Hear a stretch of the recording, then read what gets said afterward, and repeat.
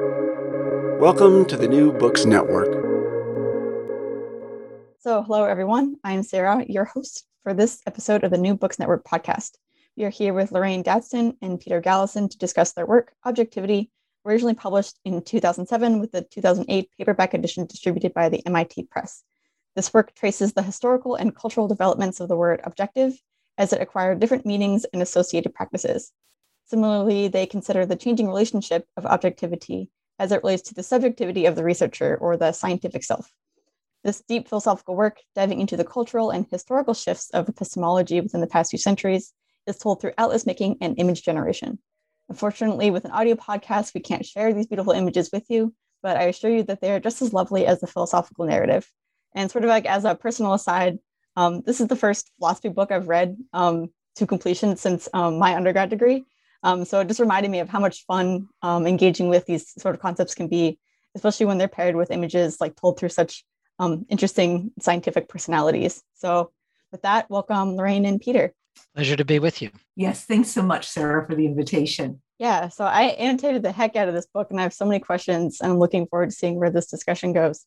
But maybe we could start off with both of you briefly introducing yourselves, how you started working together, and sort of share how you decided to tackle this really big history of objectivity. Peter, you want to start? Well, I'm Peter Galison. I'm a professor at Harvard University, where I work in a sort of trio of fields between history of science, physics, and filmmaking. And I'm Lorraine Daston. Everybody calls me Rainey. I'm a historian of science based in Berlin at the Max Planck Institute for the History of Science, and also at the University of Chicago. Nice. So sort of how did you sort of come to work together and again, just like tackle this and like notice that there was like a lack of history about the word or about even the concept of objectivity? Rainey, you want to start? Sure. So in a sense, we started working together when we were in graduate school. I remember a session of the History of Science Society, which we organized with another friend, Catherine Park. But the idea for this book came when we both had the good fortune to be together at the Center for Advanced Study in the Behavioral Sciences at Stanford one year. We were both interested, I think, for a long time in a kind of radical historicization of what makes science tick. We were interested in not taking for granted any of the assumptions that science as we now know it had always been science as we knew it in the past. And we were coming from very different backgrounds. Peter is a historian of modern science, especially of physics. I'm a historian of early modern science. I had been working on probability and statistics at the time. Peter had been working on particle physics at the time and the history of experiment. But it was a fortunate conjunction that we were together that year, and we started working on an article about a certain kind of objectivity, which became the centerpiece for the book, but at the time we thought was a self-enclosed story, which was mechanical objectivity. Yeah, I mean, I think that just to add a little bit to that, Rainey had been interested for some time in objectivity across a broad swath of different contexts. And I'd had a very particular problem that I was concerned about, which is that the particle physicists had these things called atlases of cloud chamber pictures, atlases of bubble chamber pictures, atlases of nuclear emulsions, which are just strips of film that they let particles skitter across the surface of and then develop them to see their tracks. And at the beginning of these books, one of them said, we learned about this from the medics, from the doctors. And I was really surprised because in general, physicists don't admit that they learn anything from anybody else outside of their field. And here was something far away from their field. So one day during this year that Lorraine and I were at Stanford, I went down to the basement library of the medical school, basement of the library at the medical school, and I started looking around for atlases. And there are thousands of them. And they had all of this great material about what an objective image was. So I was very excited, and I I brought a bunch of these back to the Center for Advanced Studies where we were working, and I said, Rainey, you're interested in objectivity. This is, the particle physicists actually turn out to be tapping into this vein of books that are not written for the public. They're written for other doctors, how to make objective images of the eye and objective images of the skull and X-ray images and all these things.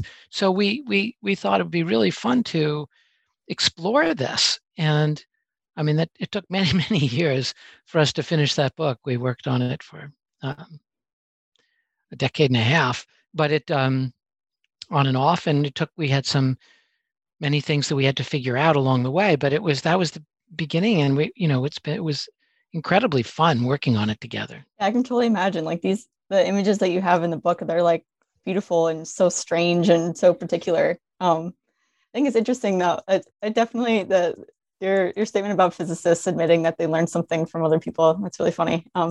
But sometimes with the science background, I feel like it's almost hard to sort of transcend or go beyond barriers of discipline. I think that's something that you maybe even hit on in this book too, about how within the different types of objectivity, there's different types of science that sort of happen in the different categories. Yeah, that was something that interested us a lot. And as Peter said, it surprised us as well, in part because there is this hierarchy of the sciences, at least in the minds of the physicists who consider themselves to be the pinnacle of this hierarchy of the sciences, but also historians of science also tacitly, at least at that time, observed disciplinary boundaries of the contemporary sciences. So even though people who worked on the 16th and 17th century and earlier periods knew that the classification of disciplines that we now have was a product of a fairly modern university system of the late 19th century, we tend to take them for granted. So people would identify themselves as historians of physics, historians of mathematics, historians of biology.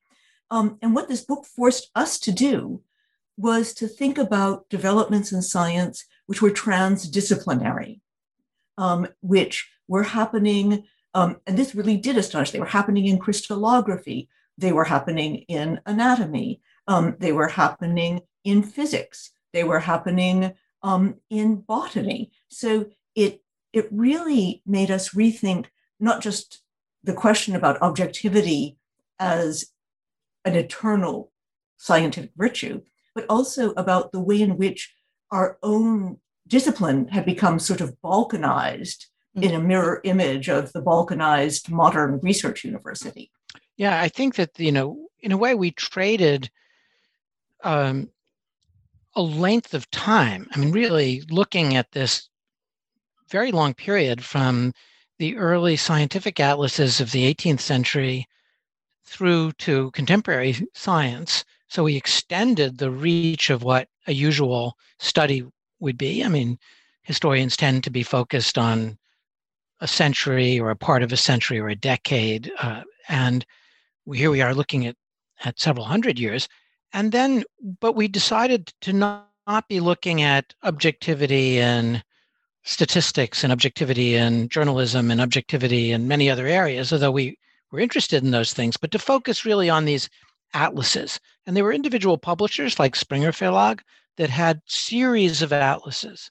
And that wasn't the only press, but there were a couple of presses that produced large numbers of atlases across many different domains. And that was very interesting because there came to be a kind of genre. It was a recognizable species of literature that was in part answered our original question, which is what are these strange atlases of cloud chamber pictures? I mean, we think of atlases nowadays mainly as geographical guides, but these were something else. These were picking out the working objects of a particular domain. What are the standard forms of clouds? What are the standard forms of a particular kind of plant, or of the human skull, or the hand, or a particular instrument, a ophthalmoscope? And what are the kinds of things that you can learn laying out the basic features of the images produced by that instrument? So I think that we traded length of time for a narrowing of focus, but then they became commensurate. and you could compare, and you could see that there were real patterns to the way these images were produced and what they meant and who was assumed to be making the images and using the images. Yeah, I guess before we jump into the sort of like the concepts and the patterns that you saw, I remember, and part of it with like the different atlases, it's almost like when you are making like a new atlas, you sort of have to, or like the authors would have to like justify its existence, like in the like the preface of the atlas. So I'm like wondering if that helped you sort of track those like paradigm shifts and like those shifts in the epistemic virtues that you've noticed, or like how self-aware were these atlas makers of like what they were doing, like on that like historical trajectory of the term objectivity. Yeah, I mean, I wouldn't ascribe to them an awareness of the entire arc, but one has to understand the purpose of those prefaces. Every atlas starts out by assuming that it will be the last word in its discipline. It will be the definitive atlas to end all atlases, for two reasons, one of which Peter has already elaborated, which is you're training the eyes of an entire discipline.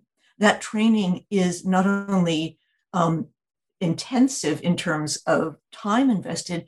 Once people have learned to see in a certain way, it's extremely difficult to unlearn that and learn a new way of seeing. So you have to offer an apology to your entire discipline for why you are starting all over again.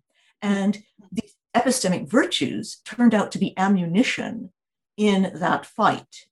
And therefore, these atlases, I don't think that was the original reason, but Peter will correct me if he remembers otherwise. I don't think our original reason for using the atlases as our centerpiece was that they would be flags of a new urgency about epistemic virtues. But in fact, it turned out that way. I don't think we realized at first the enormous investment, including monetary investment, but also investment in time and professional credit that went into making each of these atlases.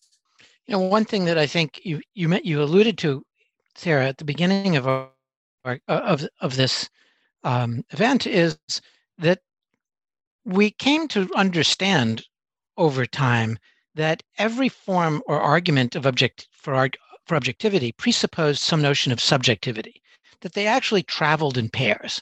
And in order to achieve one kind of objectivity, you had to distinguish it, suppress it, or bar it off from a certain form of subjectivity.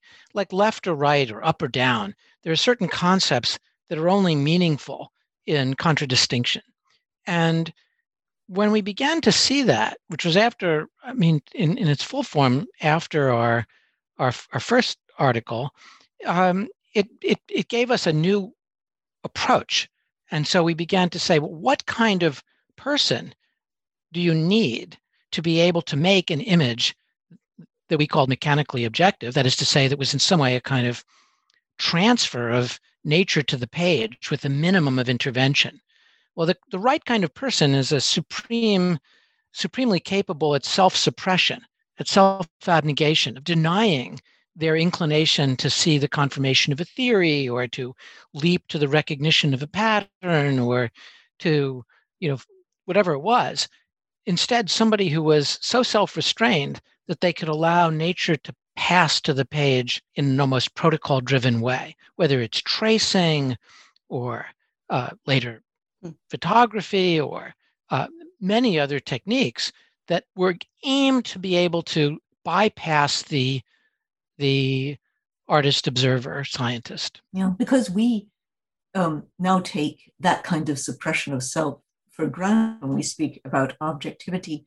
It's perhaps hard to recreate how both radical and repulsive it was in the middle decades of the 19th century when it was first militantly introduced.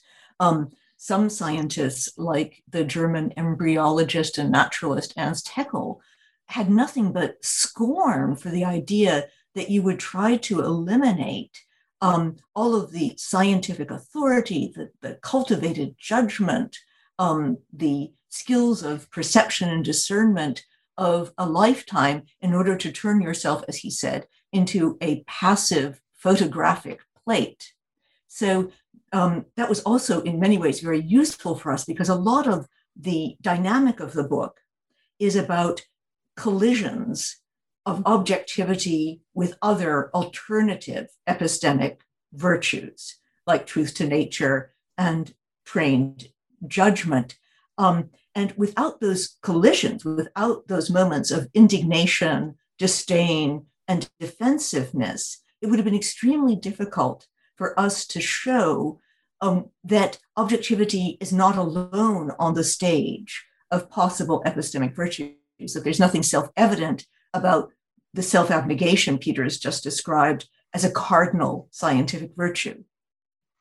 One way to see this is to try to, when we try to do this in the book, is to explain why the earlier form of right representation, the truth to nature aspirations that, roughly speaking, gets its foothold in the 18th century, was so plausible.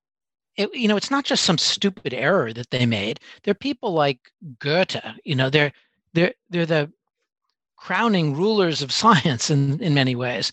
And if you asked Goethe, why don't you just draw the particular clover outside your window? That would seem ridiculous. I mean, the caterpillar had eaten one of the leaves, and some of it was burnt by the sun, and he had stepped on it by mistake when he was walking out the door. I mean, why would you take a particular clover when you could draw the thing that represented clover, the Urpflanze, as he called it, the originary plant? And the same was true for many of the things that he studied, and then many others at this period studied, whether clouds. There are a million kinds of clouds. There are an infinite number of clouds, and every cloud you look at is changing while you watch it. So it was an act of supreme innovation to be able, for Goethe and others at that time, to be able to say, look, the clouds can be classified and we can get their basic structure. We can distinguish between a cumulus and other forms of clouds, and that then gives us a foothold, a beginning of an ability to talk about the weather or botany. So for them, it was completely self-evident that you would have the right kind of person, preferably someone super gifted, a genius or a sage, who could part the curtains of experience and see the forms that lay behind any individual. Whereas in the middle of the 19th century, as Rainey mentioned a moment ago, that became anathema. We don't want to hear from you what you think it should look like. Just draw the skull that's in case 12 of the museum, and then you'll have something to show us. But this was a radical shift from a kind of sage showing you the reality behind appearances to somebody who said, this is the appearance, this is the particular. And some sciences never made the transition. So the botanists, for example, to continue with Peter's example of the Urpflanze, the botanists experimented for a while with not only photography, but with something which was called the Naturabdruck. So it's a kind of, you press a leaf, for example, with enormous pressure onto a very soft lead or copper plate to leave an imprint. And they abandoned it. They said, this is useless for us. What we really want are types of plants, even not just for the species, but also for the genus.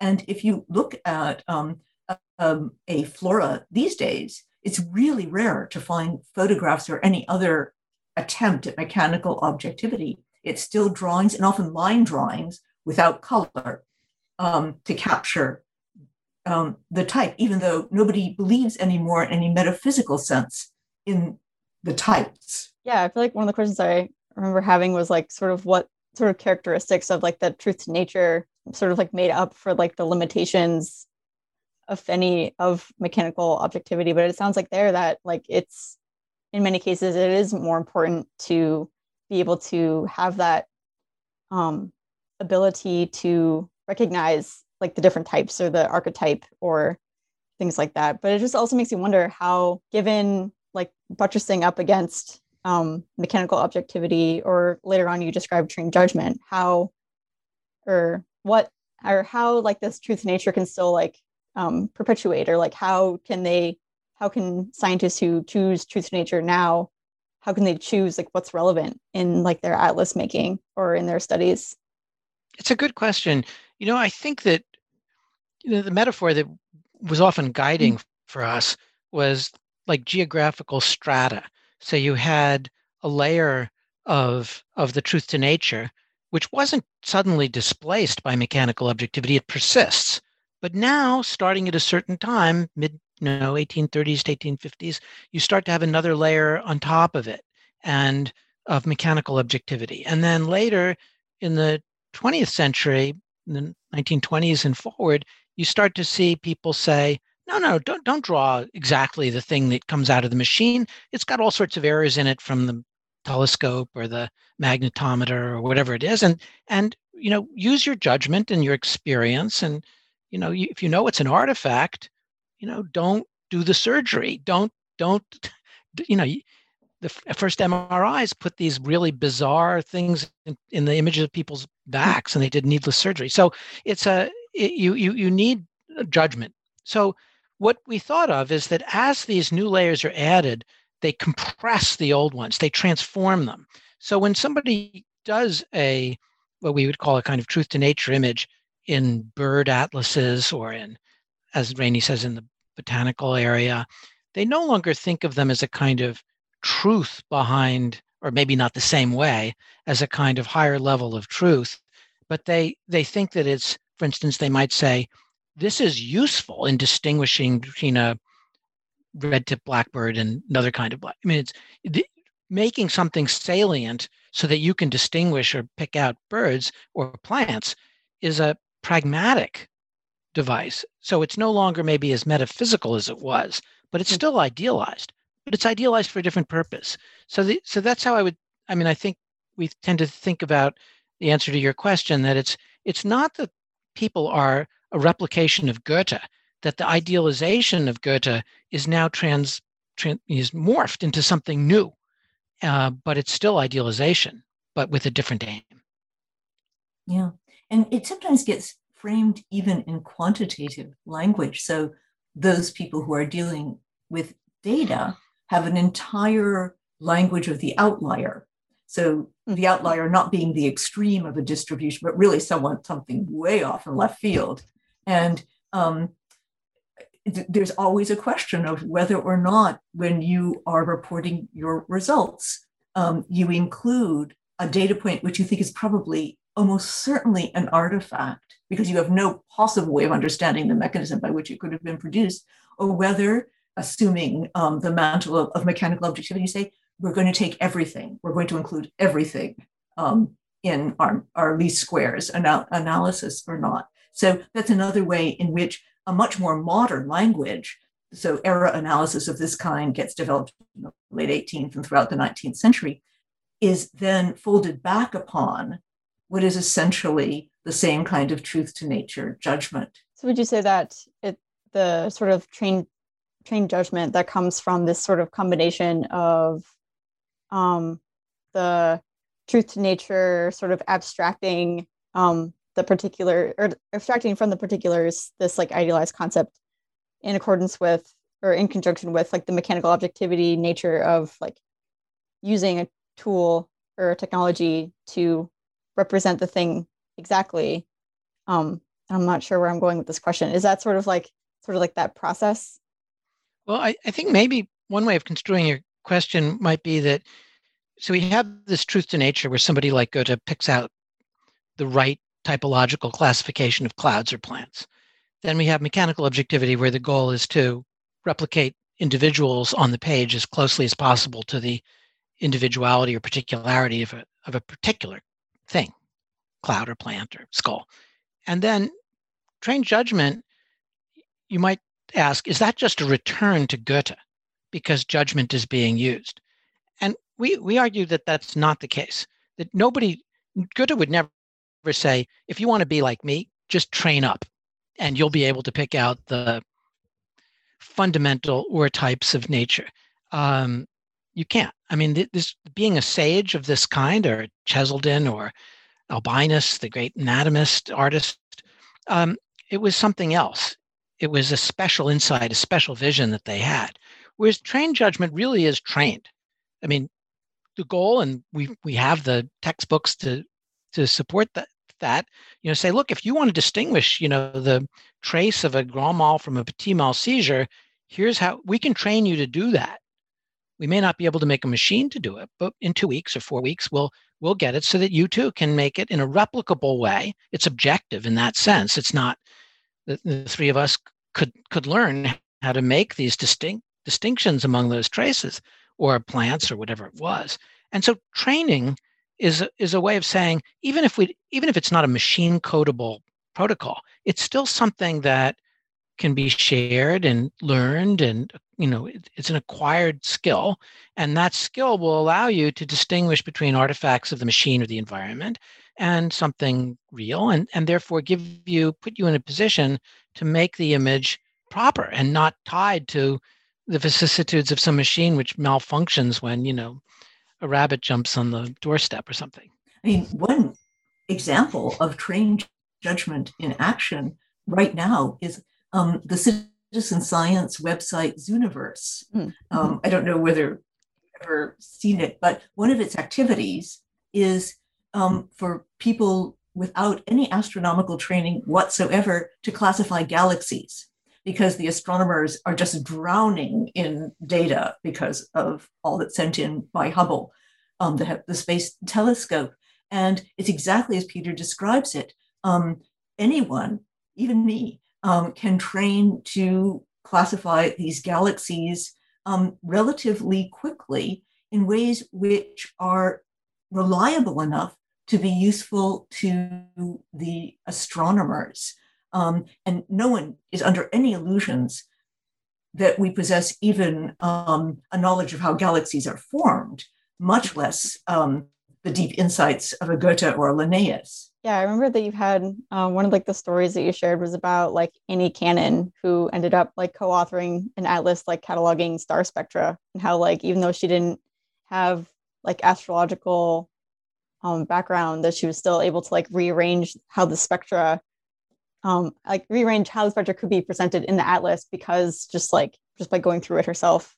But I feel like Annie Cannon actually did know more about the spectra, how they were produced, how the lines were produced. Mm-hmm. But it's true. She trained a generation to be able to classify these spectra, and that classification was foundational for modern astronomy, for the sequencing of stars, for understanding what was going on in the visible universe. And it sounds too with this sort of more trained judgment, I really like what you said about, or mentioned about citizen science. I love Zooniverse. It's I always tell people to do it in their free time, or have teachers use it for classrooms. I think it's a really useful way to incorporate more people into the practice of science.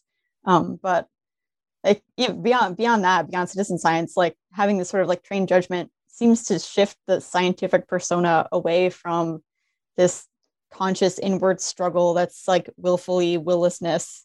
So how does that sort of or how did that transition happen from being so anti-subjectivity to sort of incorporating that into having that be a positive thing from the mechanical objectivity sense? Well, I think that people began to be frustrated with a purely mechanical approach, and they realized that there are all sorts of things you could do. I mean, your example of Annie Cannon is a good one, that if you tried to make a protocol-driven way of sorting out spectra, you ended up with nonsense, or electroencephalograms, or many other things, or magnetic images of the sun. And in order to be able to advance and to understand these images, people needed to use their judgment. And so I think that recognition felt the mechanical objectivity began to feel too constrained. And the idea of trained experts was disentangled from this older idea that I have a unique vision of what this should look like. It was instead saying, I trained to do this, I could train you to do this, and we could get the same answer. It is replicable, it's objective in that sense, but we don't know how to make it into a machine process.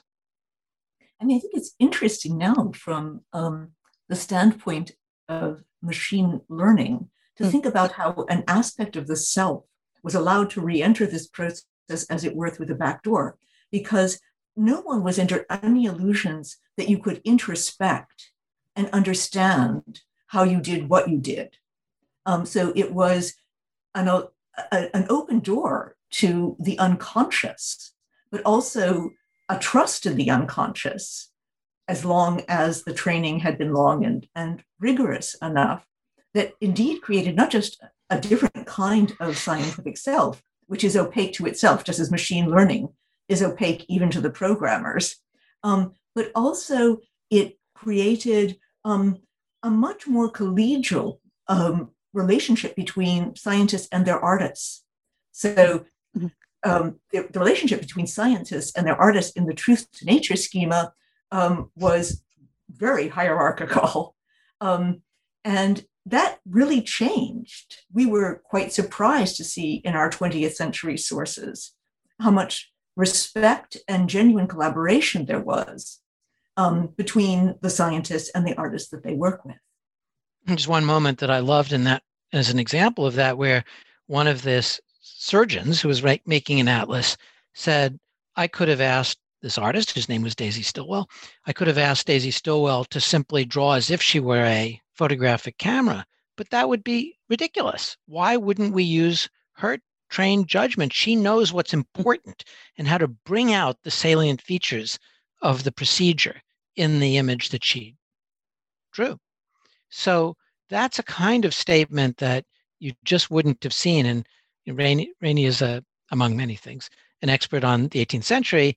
And when she found these amazing sources it's very hard to find these detailed connections between particular artists and particular natural philosophers, it was never that I defer to the good judgment of the artist I'm working with. It was, telling the person to do it again because it wasn't conforming to their theory of how this bug should look. This is particularly hilarious because sometimes the naturalist in question would try to draw himself one of these insects or flowers. You saw this person could not pass a kindergarten art class, and he was trying to pontificate to his very talented, very experienced artist how it should be done. Yeah, I like the parallels that you had throughout the different epistemic virtues of having the four-eyed sight, where you have the philosopher telling the artist what it should look like, or the blind sight of mechanical objectivity, where you're trying to not have anyone see it other than just the camera seeing it. And what was the term that you used for the trained judgment?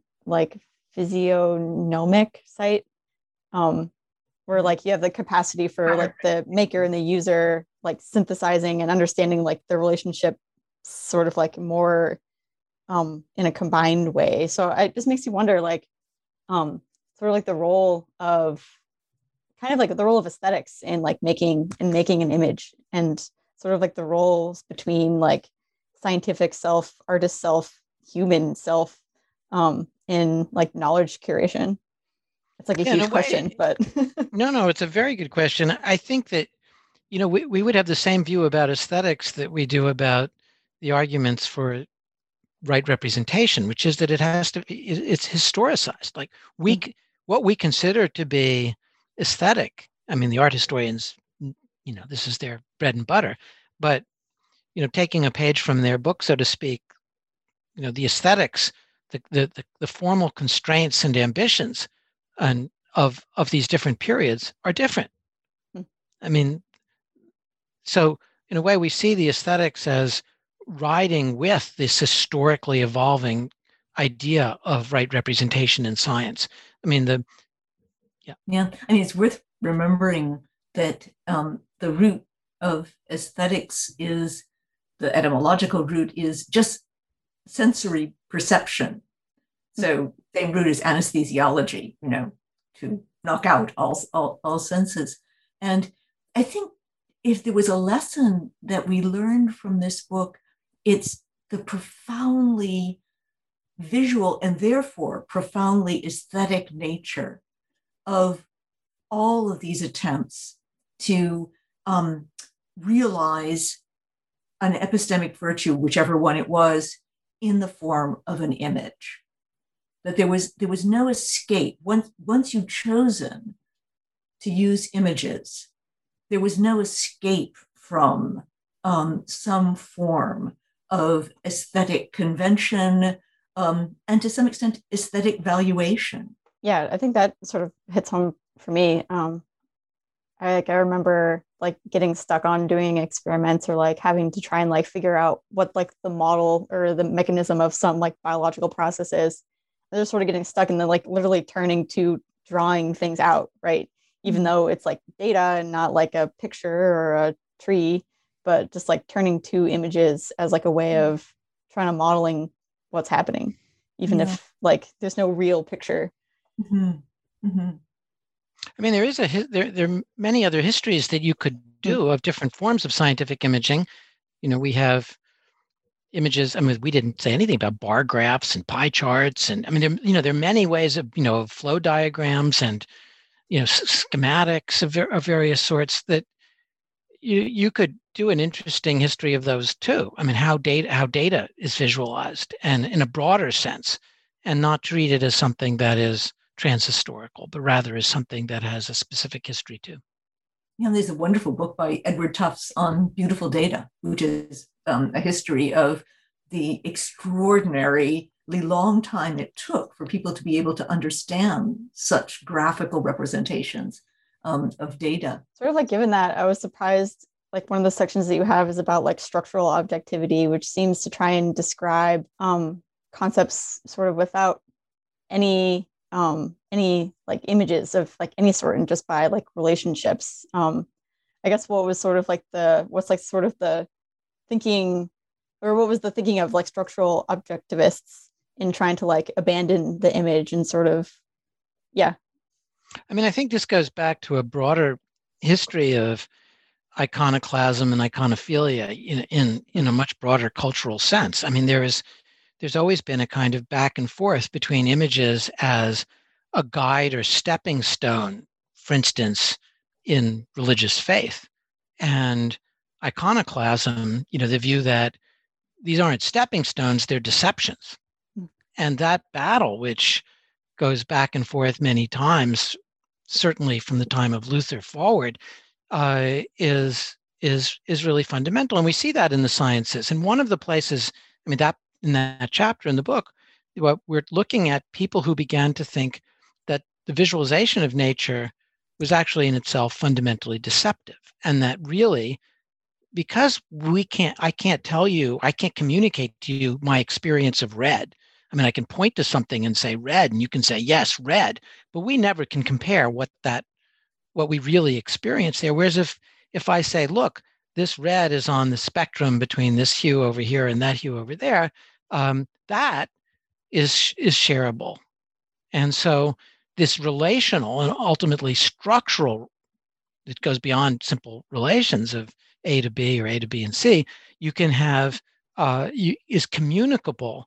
And I think in that sense was foundational for this other form of objectivity, which took hold in philosophy very strongly and in other places as well, that if we can put things into these shareable structural forms, we can achieve a form of objectivity that images alone can never give us. There's a really strong current, both in philosophy, especially those parts of philosophy which are closest to mathematics and logic, and in mathematics in the late 19th century, the early 20th century, that is deeply distrustful of intuition.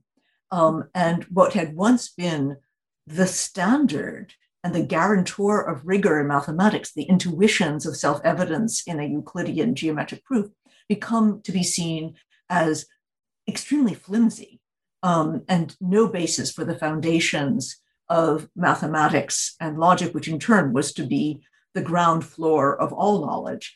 And that fuels a great deal, I think, of this iconoclasm, as Peter calls it, in structural objectivity. That's a great example. I mean, if you think, for instance, that what it means to be parallel is a railroad track with two rails, and you fix that in your mind, it can seem to you impossible that parallel lines could ever meet. But when geometers began to say, no, let's just simply look at the definition of what it means to be parallel. For instance, if we could draw a line perpendicular to two lines, then they're parallel. Then you could say, take two longitudinal lines like the slice of orange, and you see they would converge at the North Pole and at the South Pole. So there's an example of a geometry where two parallel lines meet not just once, but twice. So you have to get it out of your head.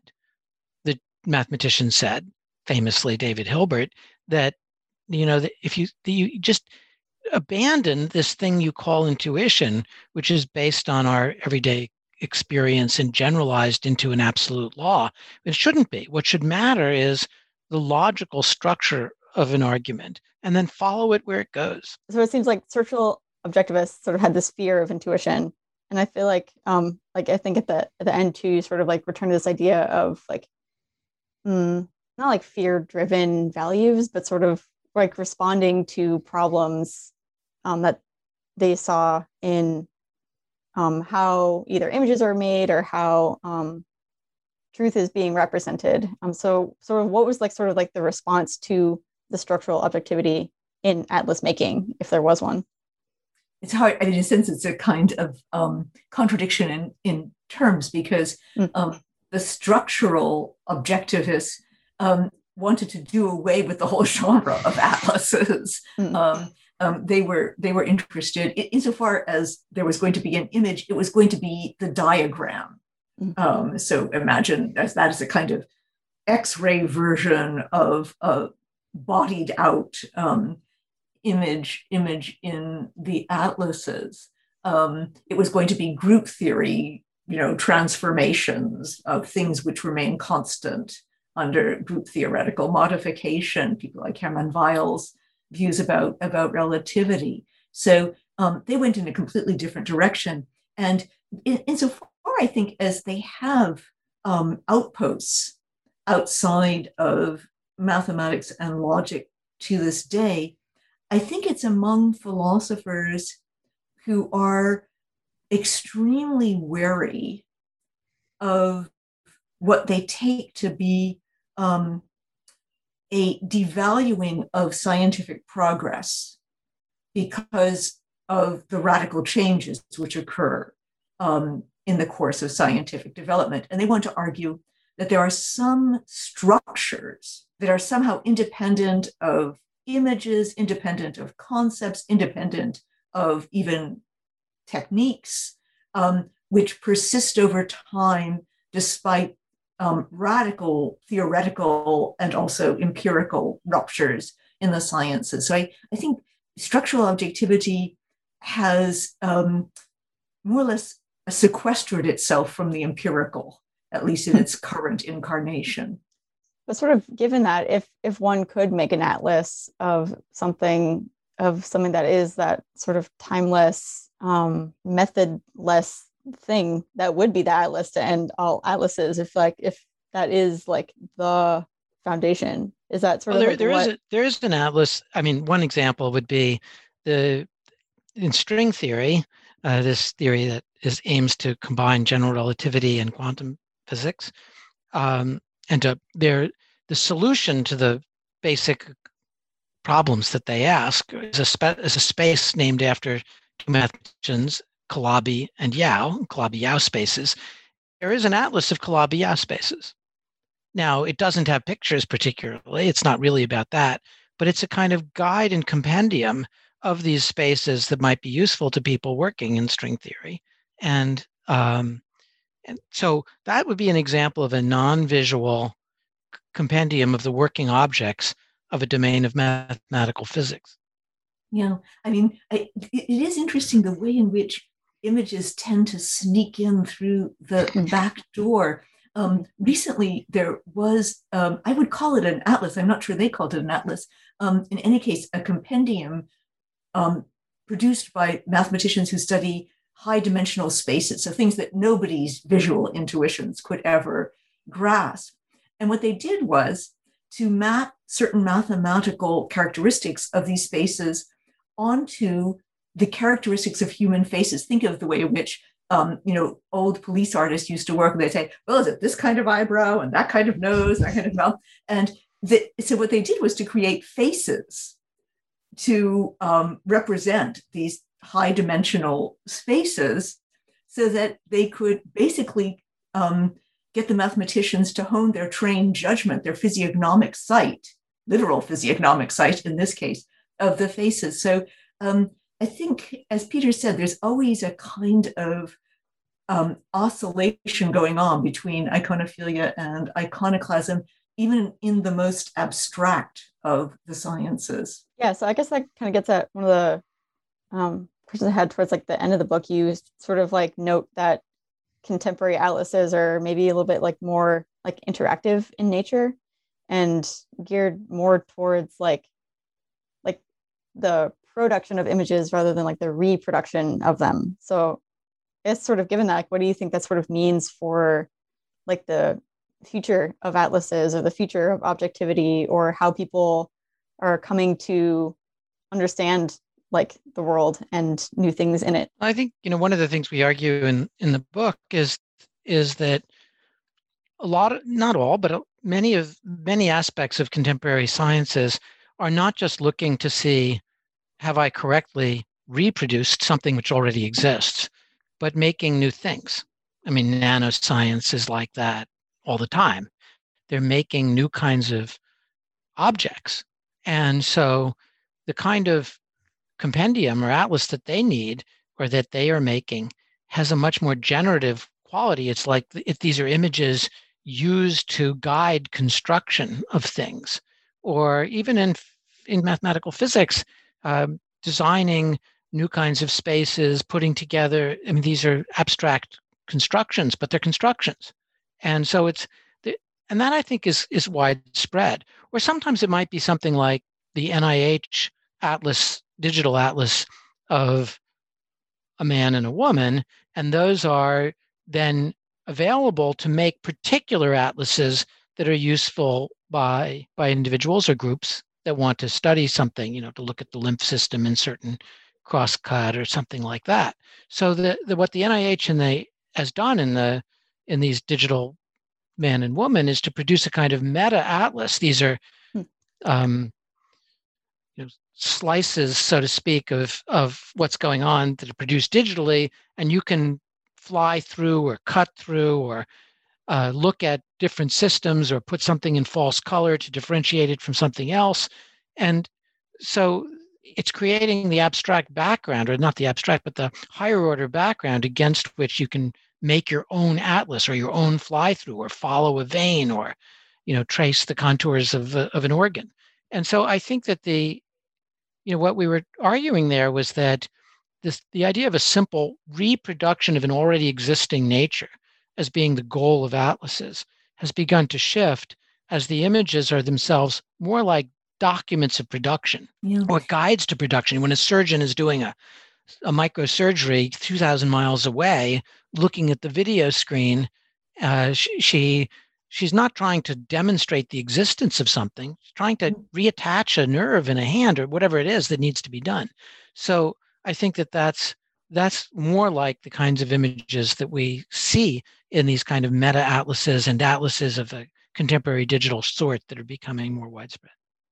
Yeah, I think also that the rise of computer simulations as a new form of scientific empiricism is generating new epistemic virtues, which are all about, as Peter says, about production rather than reproduction.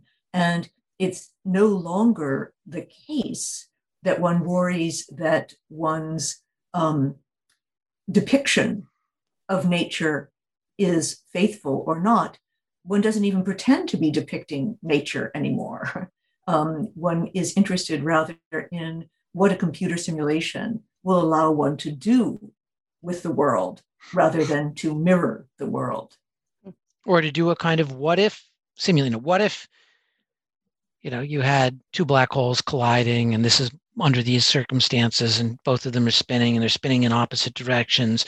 You want to, it's a kind of exploration of the space of possible phenomena, or if phenomena isolate, what would happen if you looked at this phenomenon and imagined that there were no magnetic fields, it was only electric? Or what if there was, what if you looked at this from the perspective of being inside of something that it's not possible to be in? What would you see? And I think that ability to kind of imagine a simplified or alternatives perspective or isolating elements becomes part of the ambition. Yeah, I like that. It almost sounds like you're saying that the method of producing the image is like more integrated with like the image itself, where you're trying to use that tool to figure out what you can do or what you can learn about the world, like using that tool. It almost sounds like it. Or I remember like going through like the mechanical objectivity section and being like, I can't believe, like, maybe this is also like in a trained judgment framework that we're in now, just like being like, I can't believe that they trusted these images that like you need weird stains, or that you were like literally inventing a camera. Like, how can you trust that camera if you literally just invented it? So it sounds like this sort of like integrating the tool with the process of producing these images sort of like answers that critique almost. Mm-hmm. Yeah, I think again, one has to always keep in mind what Peter said earlier about the way in which each new emergent epistemic virtue modifies the others, but in itself is framed by what went before. So even though it seems to us absolutely ridiculous that people thought that somehow the camera, with all of its artifacts, the fact that it doesn't produce color, you have to stand still for 5 minutes in order to get an image, that all of this somehow was producing a mirror image of what there is outside. Compared to the effort of drawing, it did have a kind of automatism to it. And the computer simulation, compared to the camera, also seems to be so much more productive, so much more creative in terms of the counterfactual worlds that it creates, that's the standard, not an absolute standard as to whether or not there has been any agency involved in producing the image. Like a jazz song compared to what? It's always compared to something. It's not mechanical sub specie eternitatis. It's mechanical compared to the idealization of truth to nature, or judgment compared with the aspirations of mechanical objectivity. It's always it's a constant dialogue. It's back and forth. Yeah. Sorry, go ahead. Oh, sorry. I just wanted to say, because this is often a way in which our book is read, but we didn't mean it to be read this way. We didn't think of this as a succession of one epistemic virtue replacing the others. We really thought of them as accumulating and constantly interacting with one another, right in the here and now, as well as historically. Yeah, I think, I agree in that makes sense, that it's like a process, as it, like, the objectivity has evolved and like is growing and becoming new things. It's not like ablating or rejecting the old inherently. But one of the things I was wondering is, like, given this maybe new way of making atlases or producing images, like how that sort of defines or perhaps redefines the sort of scientific self in like this current epoch of objectivity. Well, I think that, if you think of the the sequence, and as Rainey says, it's important to our argument that this isn't a kind of out with the old, in with the new. It's rather things have a beginning time. Mechanical objectivity is not there from in the 18th century. Judgmental or trained judgment does not a feature of the mid 19th century. So there are new things that happen. The old things persist and are transformed, but it carries on. So it might go from, you could say, the sage, or somebody making claims to having intrinsic specialized insights because of who they are and what they are. The mechanical objectivity, subjectivity is one of the restrained person whose virtue consists in their ability to hold back their desire to confirm their favorite theory or whatever other idealization they had. And the trained expert is this new kind of person in science. A trained expert is not what you see in the 18th century or in the early 19th century, mid-19th century. I think this new form of person is something, a hybrid between a maker and somebody who's trying to understand. So maybe something hybrid between a scientist and an engineer, or a scientist and engineer and someone bringing aesthetic techniques in this broader, deeper, older sense of aesthetic, the different uses of the senses to bear. Yeah, I like that integration, or the idea of like integrating different, like, maybe not necessarily personas, but I think that there's I think traditionally we tend to think of like scientists as different than engineers, but even so, that even like loops back in with like the original, seemingly like the original idea of where this book came from, like, right, of like physicists learning from old medical atlases. So it sounds like what you're saying, that this sort of like future generation of scientists and atlas makers is going to be sort of that maker, not necessarily ambiguous, but sort of like that like mix of these different like personalities and personas to be able to make new things in the future. Yeah, I wonder whether or not the new style atlases will also be tinged with this new pragmatic persona. Mm-hmm. And so that they will be more oriented toward practical applications, or at least toward prediction. I'm really struck by the way in which graphics in leading scientific journals like Nature and Science, where I was going through doing a survey of them for the last 5 years or so, have become extremely adept at combining many different kinds of data within a single image in order not so much to illuminate mechanisms, but to make predictions. And I think that in the era of big data, that tendency, which is not to neglect necessarily explanation, but to put a premium on the ability to use images to extract patterns, correlations, and therefore to point an arrow toward the future, whether that too is going to help shape a different scientific persona. Yeah, that makes sense. I like that. The idea of using images as predictive things rather than simply categorizing or providing mechanisms. That'll be an exciting thing to look forward to. So I guess like the last question I have, as per all New Books Network podcasts as a wrap up, is like, what can maybe readers expect from you next, or what are you sort of working on or thinking about now? Rainey? Well, I just finished a book on the history of rules. All of them, everywhere. It's a similar kind of graveyard of scholars project. Unfortunately, this time not with Peter, although I could certainly have used his help. But it was an attempt to capture once again a fundamental form of thinking, perhaps the most fundamental form of thinking in human culture, and to give it a history. And the project that I've just started is one which, to my surprise, became timely, which is the origins of international governance and science. So we are still in the midst of two global crises, climate change and the pandemic. And insofar as we have any kind of international governance capable of acting collectively at a global scale, it seems to be scientific. And I'm interested in how that came about. And I've been working on black holes.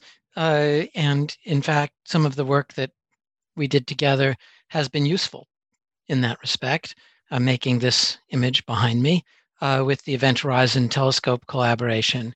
And there, one of the ways that I tried to gloss what we were doing in our collective discussions in the collaboration was that you have this image, which is a composite or average image over many images.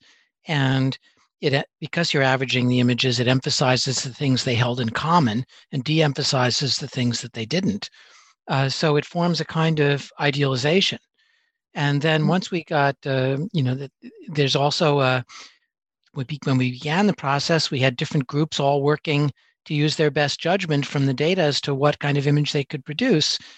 And when that was done, we began to do something much more mechanical and did a survey of all the different settings, so to speak, of the collective antenna that represented the combination of all these observatories around the world.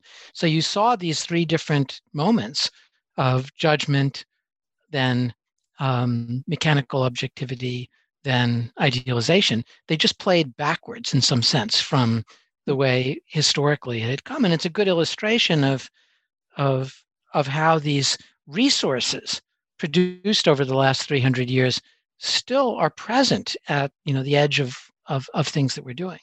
And then I made a film along the way about the making of that image called The Edge of All We Know. And my current project, and continuing with that work with the art historian Caroline Jones, we're finishing a book called Invisibility is Seeing and Unseeing the Anthropocene, about how images are shaping or misshaping our perception of the anthropocenic changes around us. That sounds really cool too. Wow. So lots to look up and lots for people to keep on their event horizon, if you will. And Rainey and I are certainly always looking for projects on which we could collaborate. So we hope to do another thing. I'm sure we'll do more together. I hope so. All right. Well, thanks again, Rainey and Peter, for coming on to the New Books Network podcast. The book that we've been talking about is Objectivity, distributed by the MIT Press. Big recommend for all you listeners to get it so you can check out the atlases alongside the text. Thank you, Sarah. Thank you, Sarah. Thank you for reading our book so attentively. It was a pleasure to talk with you. Yeah, likewise. Thanks.